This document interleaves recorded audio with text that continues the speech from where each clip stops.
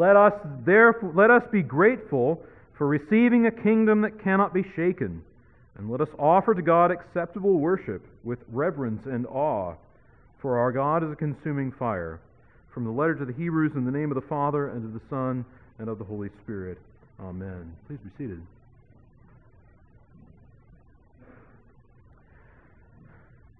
The writer of the letter to the Hebrews this morning enjoins us to offer to God acceptable worship with reverence and awe. He does not enjoin us to a rather broad way of worship that is comfortable or worse, relaxed and laid back, or California style. No, he calls us to reverence and awe, to worship that is acceptable to God. I wonder if I were to ask you this morning, and maybe you can think about it a little bit, exactly what is reverent and awe-filled worship? What is worship that is acceptable to God? You might struggle to find an answer. If I were to ask you to answer the question, what kind of worship does God demand? You might have a bit of trouble. There could be several possible answers as to why this is. Perhaps it is that we have dumbed down the definitions of such words. For instance, we use the word awesome so much today that it has become essentially meaningless. Almost a comma in how we speak. Not meaning merely, maybe simply meaning merely good. Or that reverence is simply a matter of refraining from using certain words in good company. Or that worship that is acceptable is a bit like whether or not a meal at our favorite restaurant is acceptable. Are we willing to send it back at the risk of seeming ungrateful or unkind? Often my wife and I joke about, they'll spit in our food if we complain. Don't complain. Surely God is not so rigid as to be constantly assessing whether or not our worship is up to snuff, is He? And yet Jesus says to us this morning, strive to enter by the narrow door. Alternatively, our lack of an answer could be caused by our utter disenchantment in the modern age, where ancient people lived in a world filled with angels and demons and all kinds of things in invisible realms, the presence of God permeating the creation, in which we human beings participated in a dramatic liturgy, which is constant and not occasional. Interaction between God and His people was the norm. We have now in so many ways come to believe that God is much more like a disinterested third party, or worse, like a puppy who comes when we call. Or it could be that Christian worship has become an expression of hyper-rationalism, much more like a classroom than an encounter with the divine. We have seats much like an auditorium, where the emphasis is upon hearing and not doing, not participating with awe and reverence. Often we take this rationalism to the point where we think that children have no place with us in the church's worship because why? They cannot understand it. They lack the reason to do so. It could also be that Christian worship has become something much more like a performance, in which professionals provide the music and professionals provide the preaching, in which worship is much more of a production, aimed at being friendly to those who might just believe if they had had less of a negative opinion toward the Christian exercise of worship. It could also be that Christian worship has become merely pedestrian, that we have tried so hard to have a form of worship that everyone can agree upon, that we are now left with a rather soulless and boring lowest common denominator. It could be any one of those things, perhaps even all of those things. But it stands that Scripture speaks of worship that is acceptable to God. Worship originating not in the minds of human beings, especially not in what we want, in what makes us feel good, or what we think is reverent and awesome or acceptable, but according to God Himself. This is illustrated in the text from Hebrews by a very compelling biblical image. That image comes from the 10th chapter of Leviticus. When was the last time you read Leviticus? Probably time to read it again. Leviticus spends 9 chapters and several more beyond that with God detailing exactly how worship is to be conducted inside the tabernacle, the tent in which Moses and Aaron's sons conducted worship, in which Moses met with the Lord, that precursor to the temple on Mount Zion, of which the letter to the Hebrews has insisted that we have come. The reference is not to Mount Sinai, on which the law is given, but to the tabernacle. And it is there at the end of the 9th chapter that Moses and Aaron go into the tabernacle to speak with God. And we read that when they come out, they bring with them blessing, and they bless the people who are gathered around the tent, and in that moment, fire comes down from the Lord.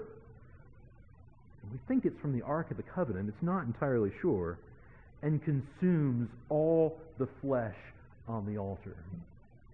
I say that because you should read Leviticus again with some fresh eyes. It's exciting.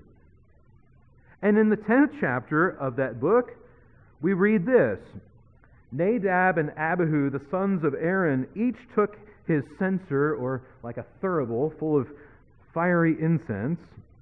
They put fire in it and laid incense on it, and offered unauthorized fire before the Lord, which he had not commanded them. So what is being said here is that they think, you know what would be a good idea, Nadab? And Abihu says, what, Nadab? Let's fire up some incense and march around the altar. And so they do. And fire came out from before the Lord and consumed them. And they died before the Lord. And then Moses said to Aaron, this is what the Lord has said, among those who are near me, I will be sanctified. Listen to that again. Among those who are near me, I will be sanctified. And before all the people, I will be glorified. And we read that Aaron simply held his peace.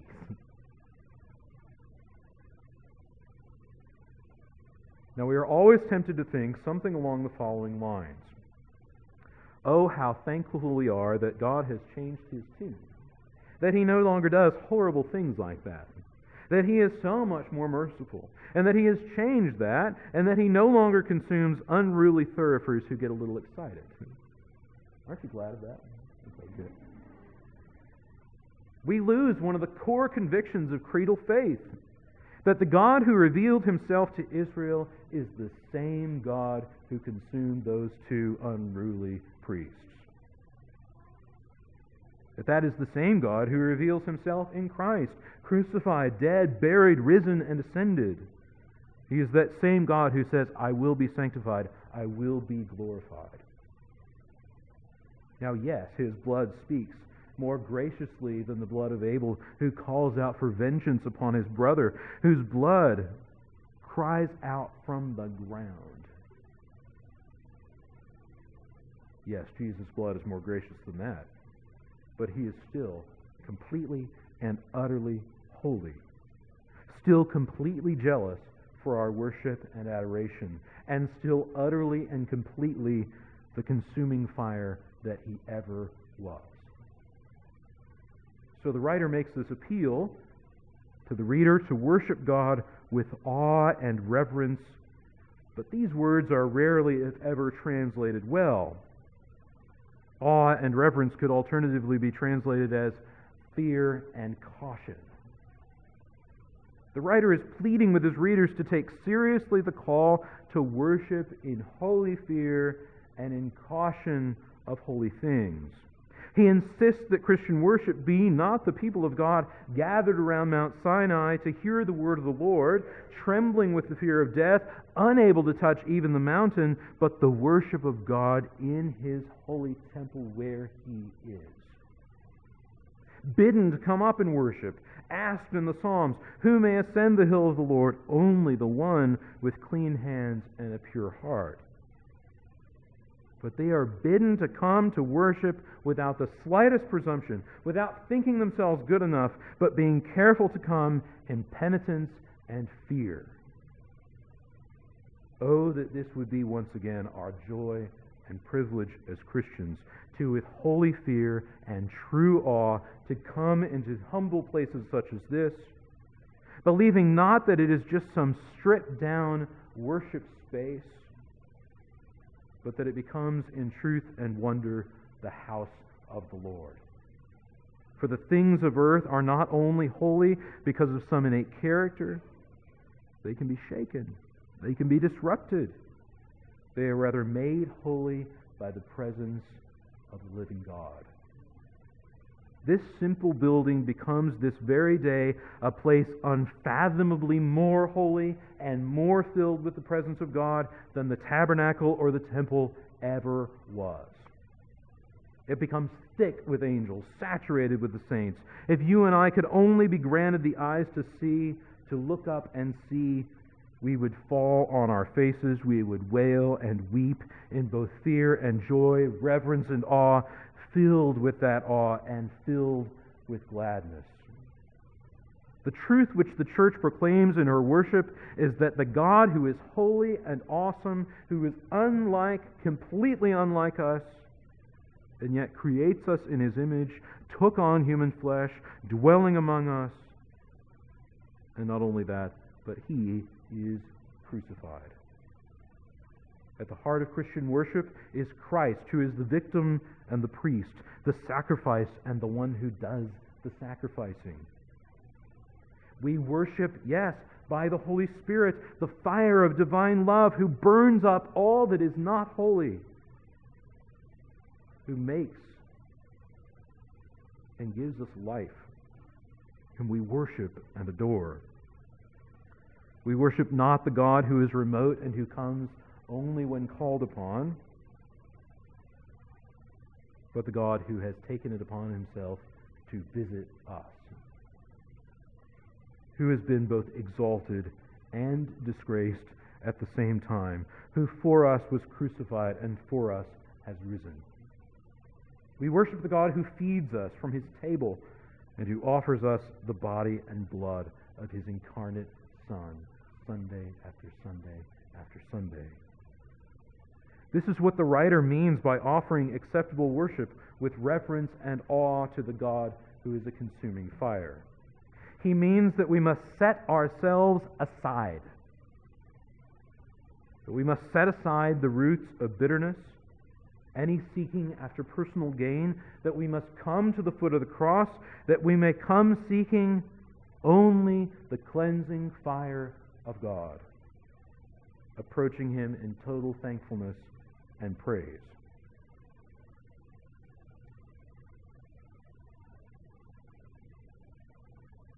Many people have come to expect that Christian worship will be easy and painless, that it will be easy to understand and not last too long, that it will not shake us to our core. In fact, it is quite the opposite. Real worship is painful. The 15th century mystic Teresa of Avila once wrote of the climax of her mystical experiences, which are depicted in art in a statue which is in St. Peter's in Rome. She talks about being touched with the fiery spear of divine love. It was an experience she found terribly painful, but so joyful that she wanted the pain. She writes this: I saw in his hand, in God's hand, a long spear of gold, and at the iron's point there seemed to be a little fire. He appeared to me to be thrusting it at times into my heart and to pierce my very entrails. When he drew it out, it seemed to draw them out also, and to leave me all on fire with a great love of God. The pain was so great that it made me moan, and yet so surpassing was the sweetness of this excessive pain that I could not wish to be rid of it. The soul, she says, is now satisfied with nothing less than God. That's what I want. I hope that's what you want, is to be satisfied with nothing less than God. To have our selfishness, to have our desires, to have all those misplaced things burnt up, shaken out. And so we pray, and I hope you'll join me in this, to pray a prayer that our bishop taught recently, that the fire of God, the Holy Spirit, would fill us with this perfect reverence and acceptable worship, leaving us satisfied with nothing less than God. Let us pray. Come, Holy Spirit, come. Come as the wind and blow. Come as the fire and burn. Convict, convert, and consecrate us. Set our hearts on fire with a love for Jesus, and then use us as you will for our great good and your great glory. In the name of the Father, and of the Son, and of the Holy Spirit. Amen.